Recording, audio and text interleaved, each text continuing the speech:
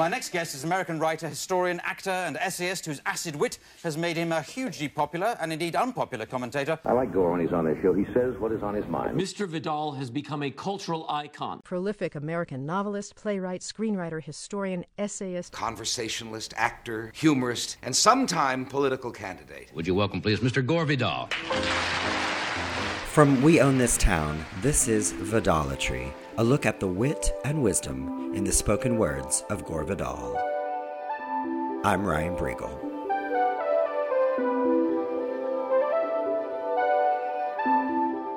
From the arrival of his debut novel in 1946 until his death in 2012, Gore Vidal was a player of many parts. Writer, historian, even political candidate. But most of all, he was known for being a talker. Gore's everyday speech was so entertaining that he was repeatedly invited to be a guest on TV talk shows, where he'd bring up subjects that were rarely discussed. Gore was encouraged to share what he thought about the world around him, and he loved doing it. After all, he did once say, never turn down an opportunity for sex or to be on television, and it appears he followed his own advice. On the subject of gay sex, Gore's views can seem contradictory. He speaks of homosexual acts with no shame, yet he was reluctant to label himself as a gay man. He claims in his youth he had lots of sex with lots of men, yet he chose to live with one man for 53 years. And the secret of their relationship? Gore's answer was no sex. It is possible that Gore Vidal fell in love when he was very young and never got over it. In a PBS interview from 1995 promoting his first memoir, Gore speaks about the boy he met when he was a teenager, a boy he never forgot, a boy he would bring up in interviews time and time again. His name was Jimmy Trimble, and Gore loved to talk about the idea of he and Jimmy being two halves of a whole. Well, we grew up together, and I was 1 week older than he, and we went to school together. He was the greatest athlete in the school, and I was already a writer. And the one thing we had in common was that we were already, as schoolboys, we were what we were going to be all our lives. We were like two parts of the same person. And then we were separated by time and war at 17. He enlisted in the Marines, and 50 years ago last March, he was killed at Iwo Jima. So as I said to one interviewer once, this was sort of the unfinished business of my life. And in this memoir, titled Palimpsest, Gore never shies away from the many times he and Jimmy snuck away and found themselves, quote, belly to belly in the act of becoming one. He continues in this interview to emphasize the quest at that age for nothing more than sexual pleasure. I, like so many people, was always in youth. I was into lust. I was not into real entanglements. And we were both promiscuous to a degree that is not possible in the age of AIDS, but we certainly were. It may have been the tension of the war, I don't know what. So neither one of us was looking for completeness. We were looking for the excitement and the adventure. And speaking of sexual adventures, Gore had plenty. His focused gaze, his full lips, and the mix of intelligence and overblown confidence was hard for others to resist. Gore was primed to be promiscuous, and he was, by all accounts, very much desired. But when he speaks of Jimmy Trimble or the numerous men he slept with in the years that followed, he is very careful to state that his trysts were simply homosexual encounters, an adjective describing an act. They did not make him a homosexual, a noun he never believed in. Well, I don't make any labels for anybody. There's no such thing as a homosexual person, no such thing as a heterosexual person. Technically, I suppose we're all bisexual. But these are adjectives, not nouns. They describe actions. Yes, there's a homosexual action, and some people like to commit them all the time. There are heterosexual actions, and people sometimes are exclusively that, sometimes not. Gore further examined this idea in an interview with Melvyn Bragg in 2008 for the UK television program The South Bank Show. You refused to ally yourself with what became known as, and I hate the phrase, but what became known as the gay movement. You wouldn't ally yourself with that or with any other movement, but you did that. Why is that? Because nobody can be characterized in any sense by what sexually they have done or do or may want to do. I mean, I can see biographically it's of some interest in drawing a portrait We always like to find out whether Lord Byron is writing to Caroline Lamb or he's writing to the stable boy. It changes the gravitas of the poetry. And I think we all have that kind of rude curiosity. But you said I'm going to do this terrible thing of presenting you with something you've written. Actually, there's no such thing as a homosexual person any more than there is such a thing as a heterosexual person. The words are adjectives describing sexual acts, not people. Those sexual acts are entirely natural, and if they were not known, would perform them. Gay militants now assert there's such a thing as gay sensibility, the outward and visible sign of a new kind of human being. Thus, madness begets madness. And I said, you know, if there is such a thing, tell us about a heterosexual temperament. What does Lyndon Johnson, I remember I used that as an example, have in common with Bertrand Russell, except each is heterosexual? Do they have anything in common? Does it tell us anything that they both chase ladies? No. Well, this is a conundrum that has never been solved out there. Gore chooses to contrast Bertrand Russell with Lyndon Johnson because Russell was an outspoken opponent of the Vietnam War. In fact, he attacked President Johnson's war policy as a barbaric, aggressive war of conquest. In 1966, Russell organized the International War Crimes Tribunal, a private group that investigated American involvement in Vietnam. Gore's point is that these two men both professed to be sexually attracted to women, yet their viewpoints on a subject such as war could not be more different. He stresses that the heterosexual acts of these two men really tell us nothing about them, except that they had sex with lots of women, and how silly it was for these so-called gay militants to group people together as having similar mannerisms or interests above a sexual nature. By 1946, Gore Vidal had published 2 war-themed novels. The first sold very well, the second did not. For his third outing, Gore knew he had to come up with something different, and he felt compelled to reveal a secret world that was very real for many people in the 1940s. The novel he wrote, The City and the Pillar, certainly did that.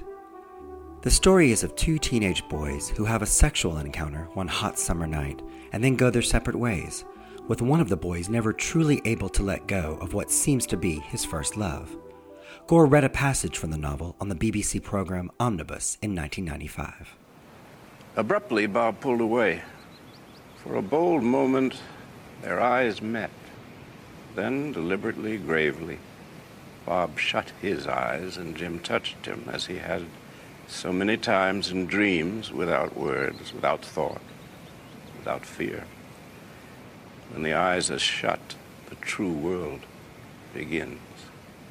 As faces touched, Bob gave a shuddering sigh and gripped Jim tightly in his arms. Now they were complete. Each became the other as their bodies collided with a primal violence, like to like, metal to magnet, half to half, and the whole restored. This might sound a lot like Gore's early sexual experiences with Jimmy Trimble, why he even dedicated the novel to the memory of J.T., except that the Jimmy stand-in, an athlete named Jim in the novel, doesn't die in the war as Jimmy did. Jim moves from one homosexual relationship to another, always looking to find the love he once felt, and along the way exposes the practice of older wealthy men keeping younger, poorer men as companions, throwing the doors of Hollywood's gay class system wide open.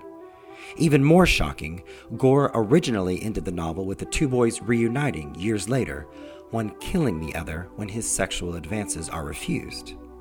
Gore later revised the ending and downgraded the murder to rape. Still, a very chilling finale. Gore discusses the controversy he brought on by writing such a novel in the 2008 South Pink Show interview. City and the Pillar came out in 1948. That was one of the very first novels about same-sex relationships. And that was shocking enough at the time, but it was even more shocking that it was about all American boys and not about persons in decadent places in Europe or something like that. No hairdressers in it. No. Here comes a bad letter from Vidal Sassoon. What drove you to write that? Exasperation. I came from a family that was generally sexually rather free in their attitudes. And I thought it was about time people told the truth, you know. When Gore turned in the finished manuscript to his publisher in 1948, one editor told him, "You will never be forgiven for this book. 20 years from now, you will still be attacked for it."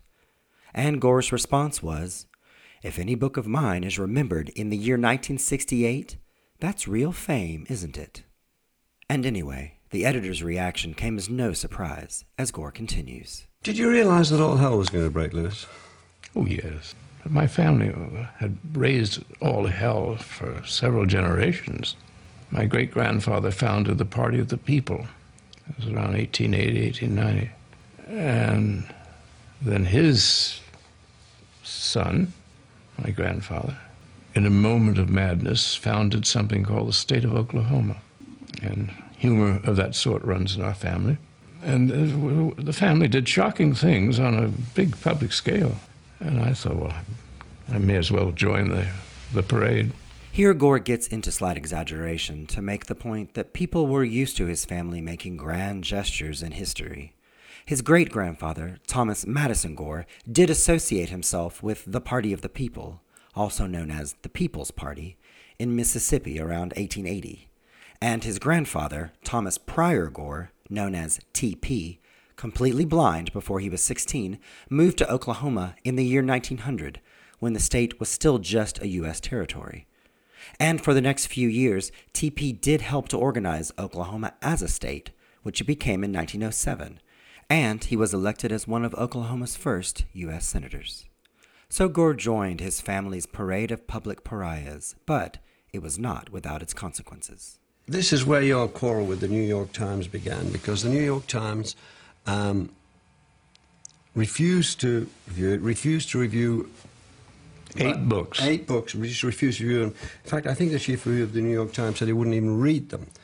The City and the Pillar gathered a serious audience which endures, but the establishment in the USA seriously turned against it. How did you feel about that? Well, reasonably heroic, I think.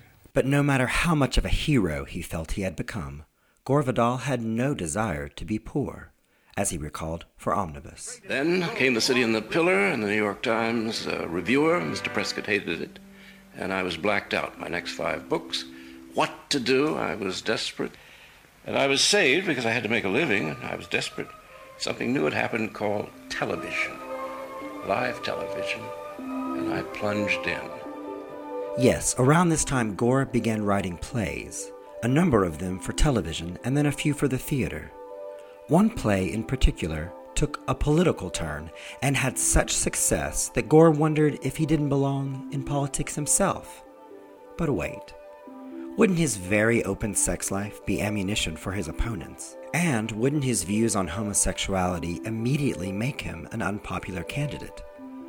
Gore asked himself these questions, wondered if political life was possible, and decided he should find out the answers for himself.